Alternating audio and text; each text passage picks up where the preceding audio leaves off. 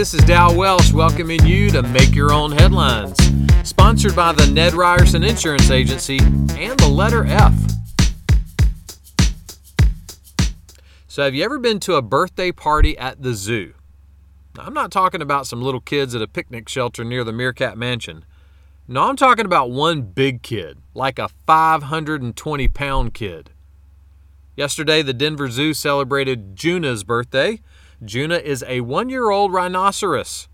Here's the interesting thing about her birthday party. It got destroyed before it even started. Who destroyed it? Her mom. The zookeepers had decorated some treats for Juna and set them out for her, but Juna's mom didn't know what they were. So she rammed them and knocked them all down. But her mom's no foolish, chubby unicorn. When she saw the birthday cake, she stopped and said, "Do I smell cake?" She did. And then she bit half of the cake off. Right on. Now, why did Juna's mom flip out? Strange things were in their habitat, and she was protecting her daughter. And how does Juna's mom like her eggs? In a cake. King David was experiencing some extreme difficulty.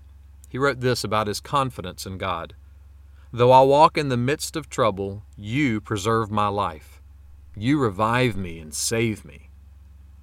Listen, none of us can avoid trouble in our lives. But part of what it means to be a Christian is that God is with us in the middle of our trouble. How? Because we have Christ. And that means we always have everything we need. When things are terrific or when things are not terrific, God is always working in that moment through Christ. Someone said it this way, "When I cry out to God, this is my rock-solid comfort.